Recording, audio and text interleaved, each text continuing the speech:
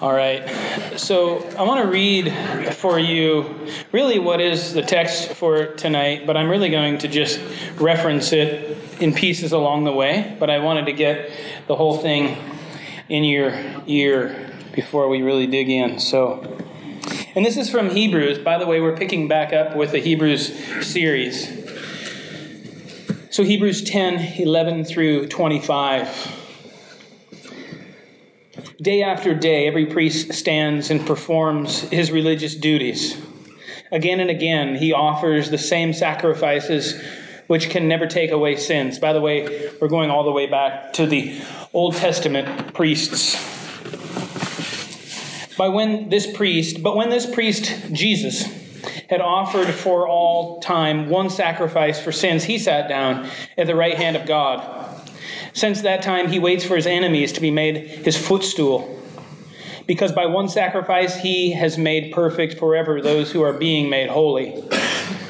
The Holy Spirit also testifies to us about this. For he says, "This is the covenant I will make with them after that time, says the Lord. I will put my laws in their hearts and I will write them on their minds." Then he adds, "Their sins and lawless acts I will remember no more. And where these have been forgiven, there is no longer any sacrifice for sin. Therefore, brothers and sisters, since we have confidence to enter the most holy place by the blood of Jesus, by a new and living way opened for us through the curtain that is his body, and since we have a great high priest over the house of God, let us draw near to God with a sincere heart and full assurance of faith, having our hearts sprinkled to cleanse us from a guilty conscience, and having our bodies washed with pure water. Let us hold unswervingly to the hope we profess, for he who promised is faithful. And let us consider how we may spur one another on toward love and good deeds. Let us not give up meeting together, as some are in the habit of doing, but let us encourage one another, and all the more as you see the day approaching." God is transcendent. I talked about that a little bit during communion. God is transcendent. But there's a qualification to that. While he's transcendent, he is personal. God is beyond us. Way beyond us. Don't think distance, but just like beyond us to really even wrap our minds around. Anybody who thinks that they have God figured out? No. He's beyond us. But he's not far from us. He's not far from us. As we talked about during Christmas, God wants us to know him as Emmanuel, God with us. We worship God as the creator of all that is seen and unseen. In other words, we worship a God who has created stuff that we don't even know exists. That's kind of big, right? He is the one who was before everything that's been made. He is not subject to his creation, but rather his creation is subject to him. He's the one that made it. He's the one that made you. He's the one that made the earth, everything that's in it, and everything, again, that is seen and unseen. Creation relies on God for its existence. You, whether you know it or not, whether you've known it or not, rely on God for your existence. The air you breathe, the water you drink, the food you eat, every bit of it. We rely on God for our existence. He, however, does not rely on anything for his existence. He does not rely on food or air or water or any made thing. God doesn't need anything to survive. That's kind of hard just to wrap our minds around that. He is self-existing and self-sustaining. He, in revealing himself to Israel, particularly to begin with to Moses, describes himself as Yahweh, the great I am who I am, and I will be who I will be. That's a great name for this transcendent God, isn't it? Who should I tell them sent me, Moses asks, and he says, God being, tell them I am who I am, and I will be who I will be, sent you.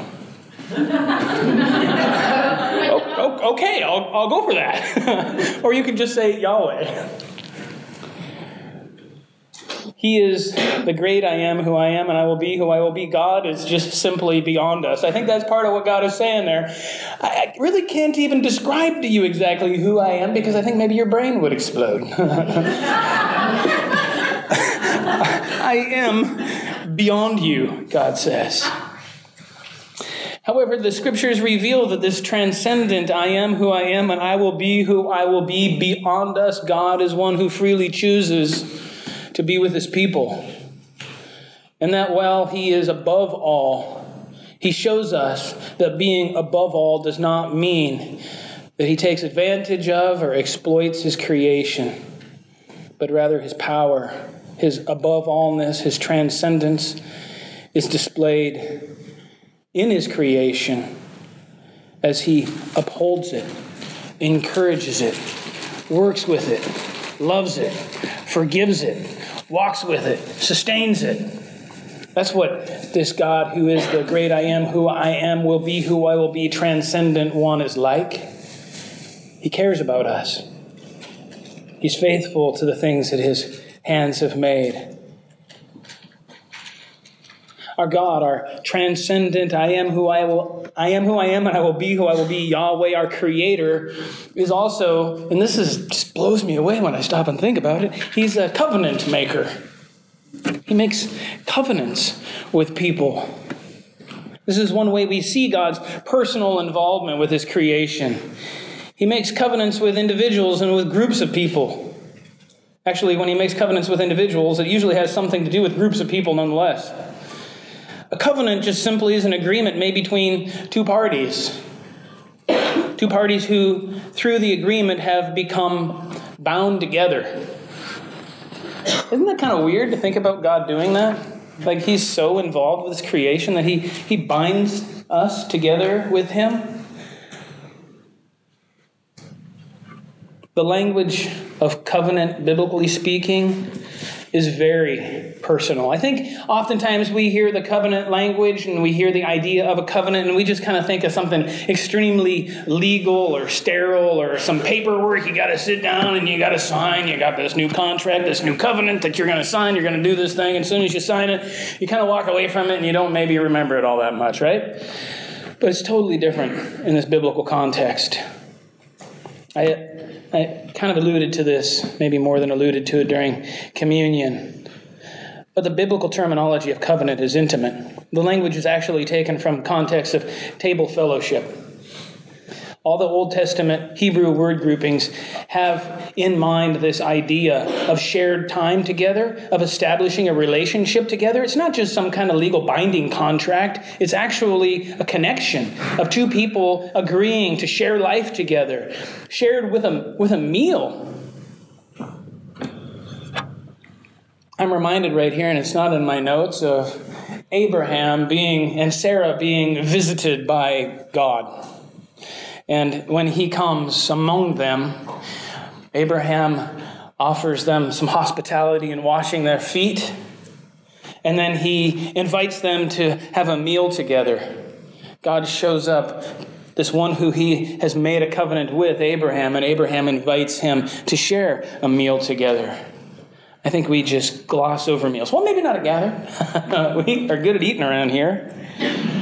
But there's something personal that happens. When you start sharing food together, you start sharing a table together, oh my goodness. They say that a way to a man's heart is through his stomach, but I think that's just a way to anybody's heart to some degree. When we start sharing those meals together, that time together, that intimacy together, it's profound. And I find it profound that this transcendent Creator Yahweh makes those kinds of agreements with us, those kinds of contracts with us. He makes agreements with his creation. In other words, the God who is beyond us chooses to bind himself in intimate fellowship through covenants. And he is faithful to us, the very people he has made. Truly, this transcendent God is Emmanuel. He is the God who is with us and wants us to see us with him and him with us. At the very heart of every covenant God establishes with people is a really simple message. Every single covenant that's made has this at its heart. I will be your God, and you will be my people. It's a good covenant. It's simple. It's straight to the point. It's easy, right? God says, I will be your God, and you will be my people. I will be faithful to you. You be faithful to me. And God's covenants are always established on grace. It's always about grace. The people are never deserving recipients of God's covenants, right? It's not like God is like, hey, those folks are doing pretty good. They're pretty good looking. They got it going on, man. I think I'm going to go in covenant with them. That's a great. I think I can get somewhere with these folks. I mean, you look at the kind of people that God makes covenants with. Abraham, right? The first. What? Just nuts, right? It's crazy. Well, actually, there was one before that, but a couple before that.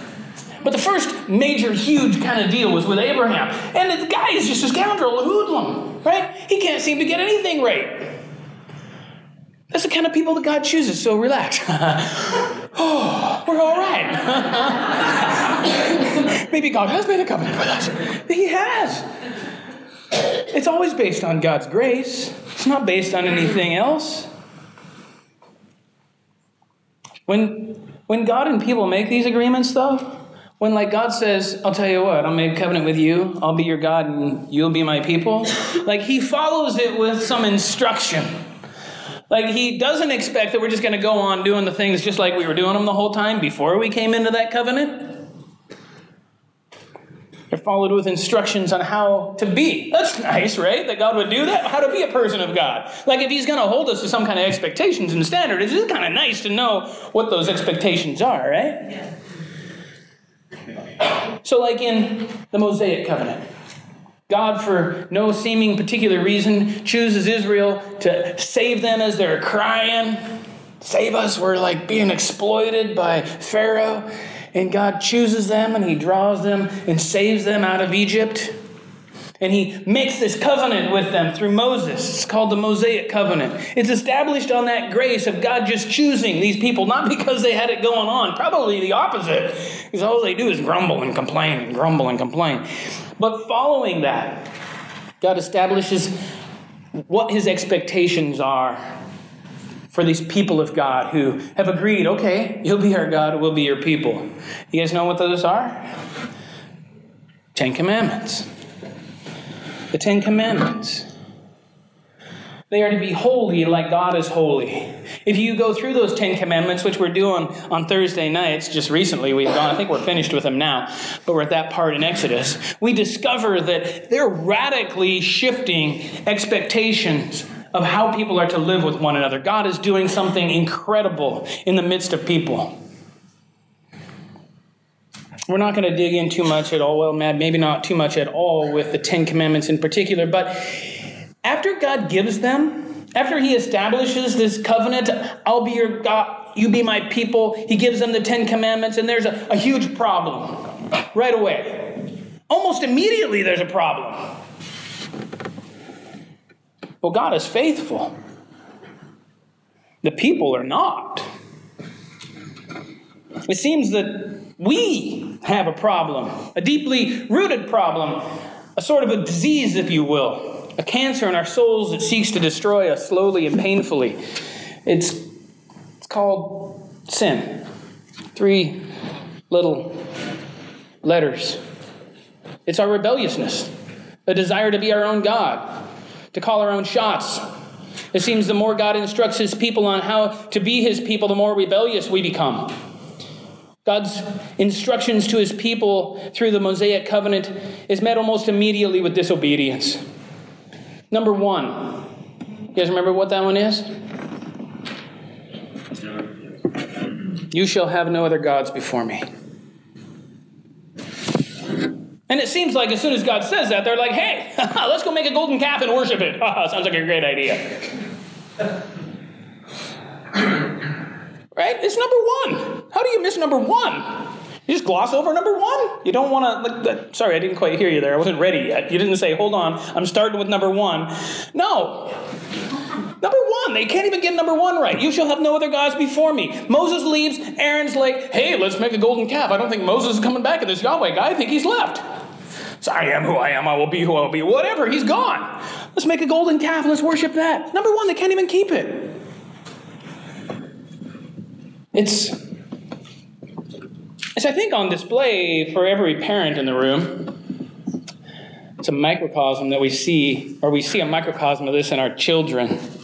It's like we say to our kids, I see parents laughing, I'll be your parent, and you be my child. And here's the deal. Do that, and don't do that. And as soon as the words are out of our mouth, the kid's like, oh, that gives me a great idea. Now that you mention it, I think I will hit my brother. Hadn't crossed my mind before.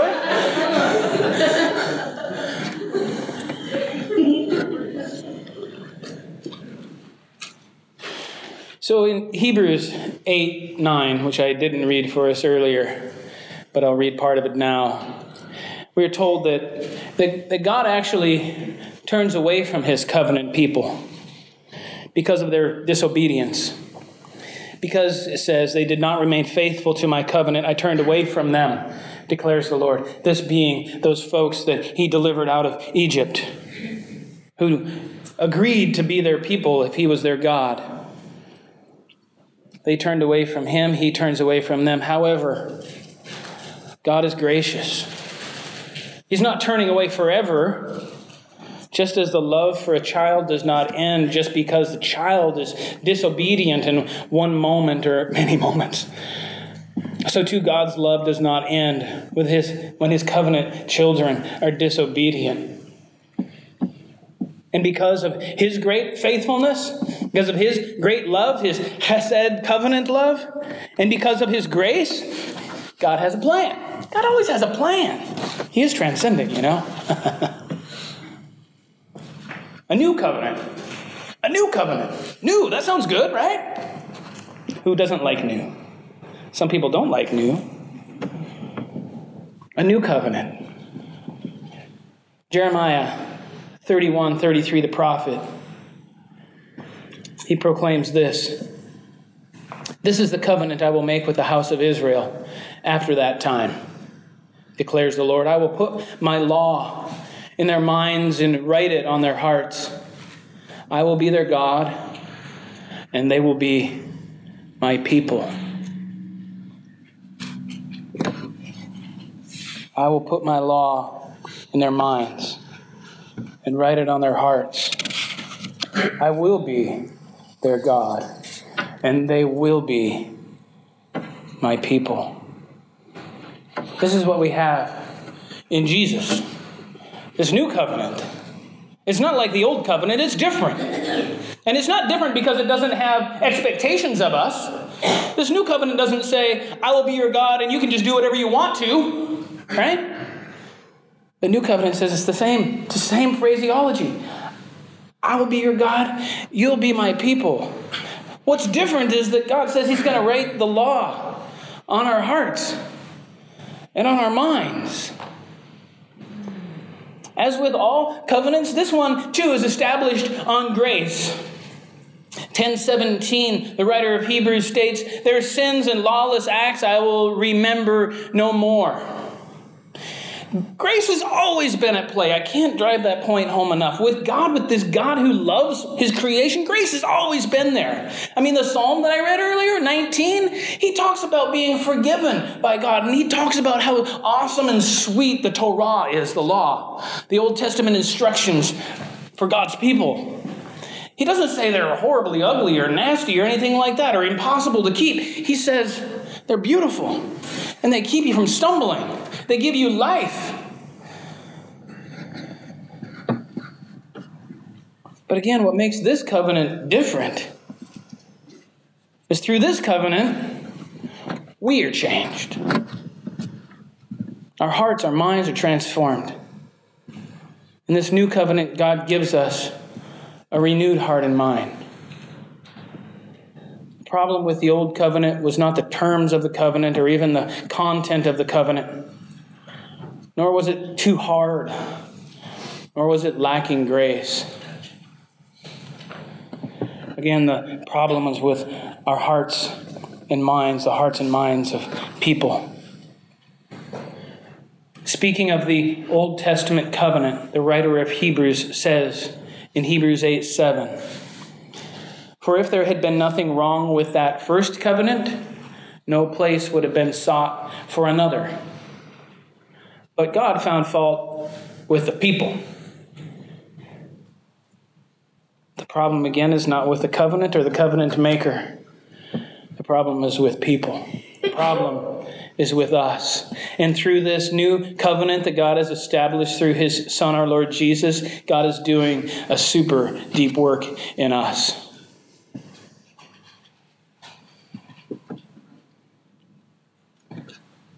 He's taken an old stony heart and making it tender. God's law has always been about love. Just ask Jesus. We'll get back to that in a second. Just asking Jesus about the law. The prophet Ezekiel puts this whole idea this way. This new covenant promise he talks about in chapter 36:26. Ezekiel says, concerning what God will do, "I will give you a new heart and put a new spirit in you. I will remove your heart of stone and give you a heart of flesh." That new heart is available now to change your life today. I don't remember if I said this up front, but this is the point of the message where I have a slight excursus. I often hear conversations about Christianity today as having primarily to do with being forgiven and going to heaven and not going to hell. I think it's pop culture Christianity. I think it's a huge mistake. And I want to quote Raymond Brown, who writes in an essay on the New Testament. Jesus speaks of heaven and he speaks of hell, but rarely and without detail. If you don't think that's true, go and read it. He doesn't speak much about hell. His concern is the knowing and loving and serving of God in this life. The things that we do now, today, what you're doing with your time, what you're doing with your thoughts, what you're doing with your heart. That's what God is concerned with. That's what the Son has come to transform. The Son became incarnate to teach men how to live a life in this world and not primarily to unveil the secrets of the next. Christianity is about life after death. However, that life after death begins now. After you die to yourself and receive the gift of a new heart and a new spirit. After having the law written on your heart and on your mind. It starts now. We don't just circle the wagons and party it up or become all paranoid until we die. God calls us to make a difference now, today. Of course, this is taking that deep work where we allow God to transform our inmost being. And that happens through that new spirit he gives us through the work of the Holy Spirit, who gives us that newfound capacity within this new covenant to become growingly obedient to the law. Ooh. Some good Lutherans sitting out, well, including myself, I have to swallow hard on that one. We got to talk about that for a second. What about this law that is written on our hearts and minds? What is the law? Is it just another set of rules or an old set of rules to follow? No, it's not. I've already alluded to what it is, and it's a point that I repeat over and over and over and over again in this community. the law we are called to live is at its heart what the Old Testament law was about all along. It is what was always God's motivation with giving the law and giving the prophets to begin with. The law written on our hearts, the law that we are given a newfound capacity to keep, it's the royal law, the law of love. The law that, as Jesus says, sums up the law and the prophets. To love the Lord your God with all your heart, soul, mind, and strength, and love your neighbor as yourself. But it takes a new heart to live this. It takes a new mind to live this. It takes a new spirit to live this. It takes allowing God to draw near to us. It requires us to be challenged to ourselves draw near to God. It's a law that requires us to consider different actions in different situations. It's a law that doesn't come with a flow chart. There's no rule book, and it can't be systematized. As soon as we turn God's perfect law of love into that, we've lost it. Because now all of a sudden I'm not so concerned with my neighbor. I'm just concerned with keeping a big long set of rules. But has anybody ever had that work applied to your own life? Has anybody just brought up a set of rules and you're trying to figure out how to deal with a situation of brokenness or any difficult experience you've had in your life? Is there just a flow chart that allows you to navigate your way through that, where there's just easy answers? It never works that way. It's a law that requires us to consider, again, different actions in different situations. There are so many times in this church context where I will experience people in the same exact conundrum, but how you deal with each one of them is different. For some, you might come to them and you might challenge them greatly, and you might say, you know what? It's really time for you to put on your big boy pants and get going here. And then there's other times when if you said that, you would never see the person again because they don't like big boy pants. That kind of creeps them out to say something like that. We have to be about love. You can't just say, you broke the rules, I'm sorry.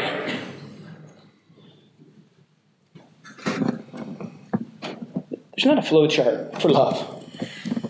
Even our two boys, Noah and Luca, they could do the same exact thing, but how we discipline one of them in love is different than how we would discipline the other in the same love. Because they're two different boys. God made them unique. Pretty unique. They take after Cat.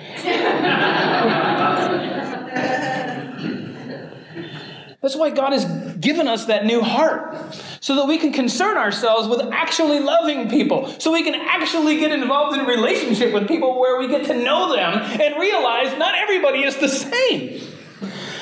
Some people need to be treated with great gentleness in a circumstance, and other people need a kick in the pants sometimes. I'm the kick in the pants needer, usually. Not really. Well, maybe. Sometimes.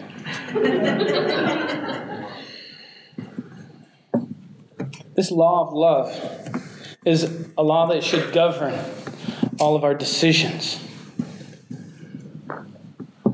In this world, we're learning to deny ourselves and surrender to His law of love, this law that God has written on our hearts. We're learning to do that. It's a process. If anybody would want to try and tell you that it's not, I'd like to talk with that person.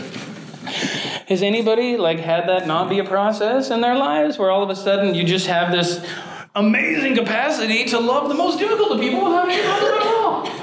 Anybody? No, nobody? Nobody's raising their hand. Come on, somebody. No. Yeah, I know it's impossible. It's a process. It's a journey.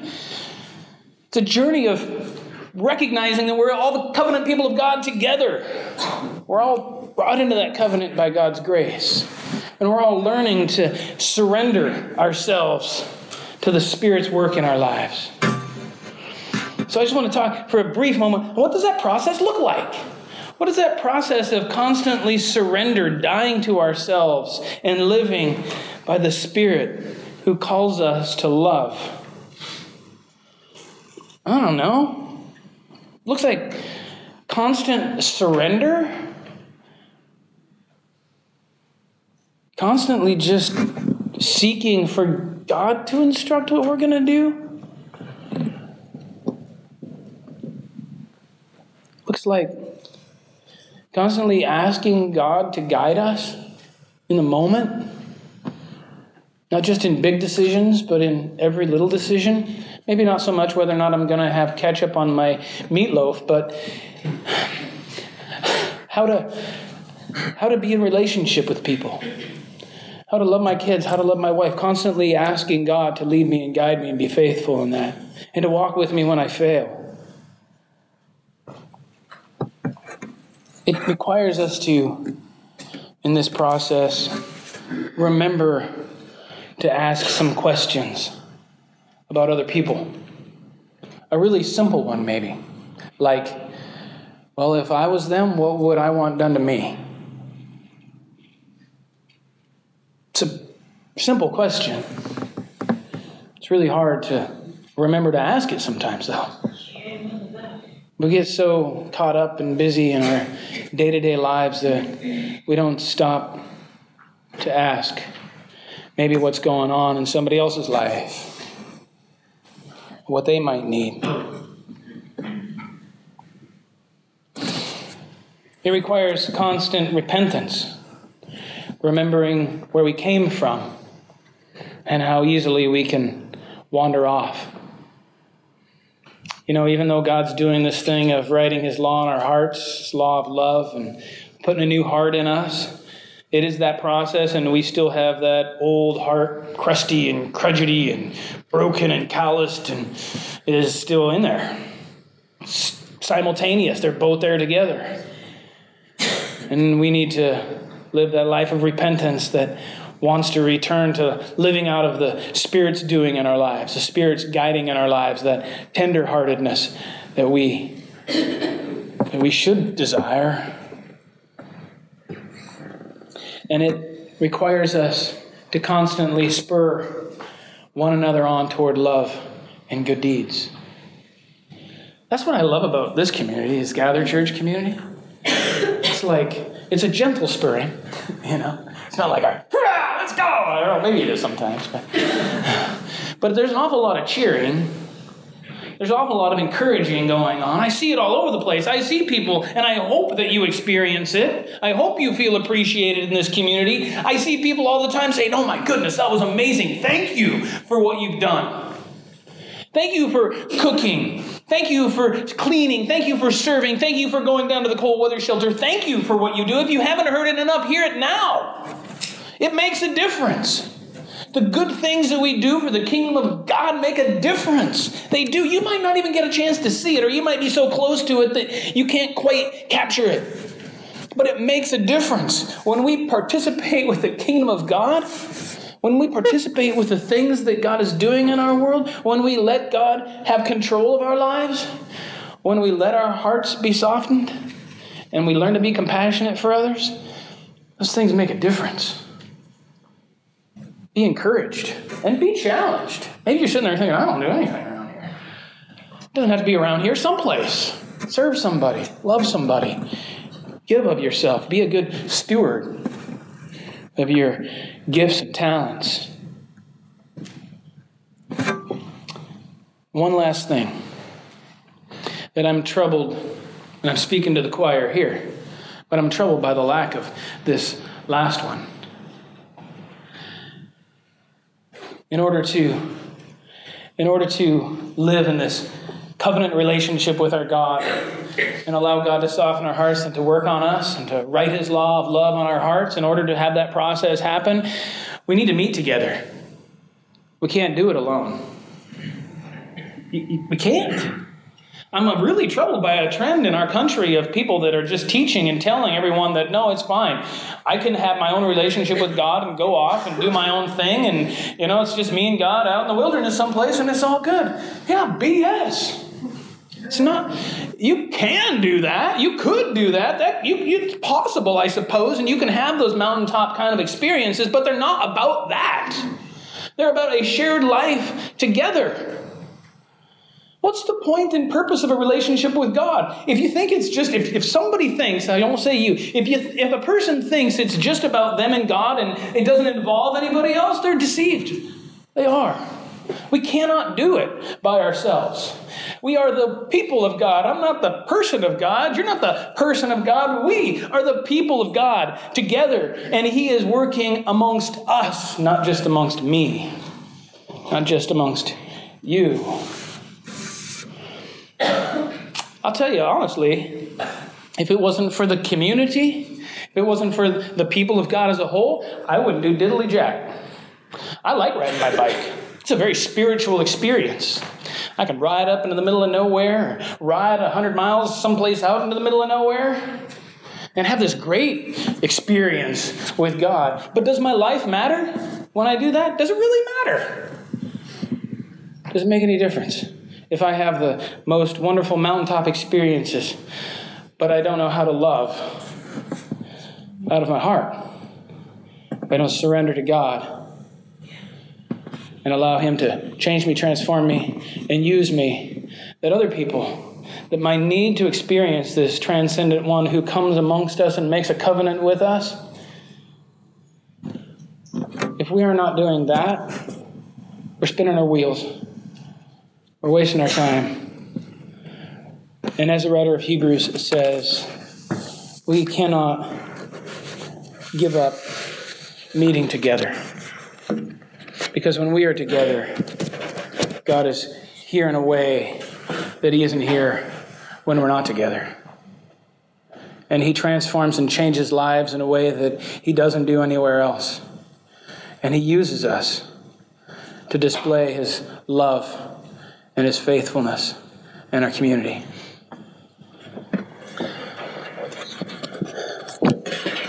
So, y'all people of God, covenant people of God, people who have responded to God's cry, hey, how about this? I'll be your God. Y'all be my people. And I'll tell you what I'll do, God says. I'll give you a new heart. I'll teach you how to love. I'll write my law on your heart, and it goes something like this. Love me with all your heart, soul, mind, and strength. And love your neighbor as yourself. I'll put my spirit in you. And I'll show you how to do it. That's who y'all are. Amen.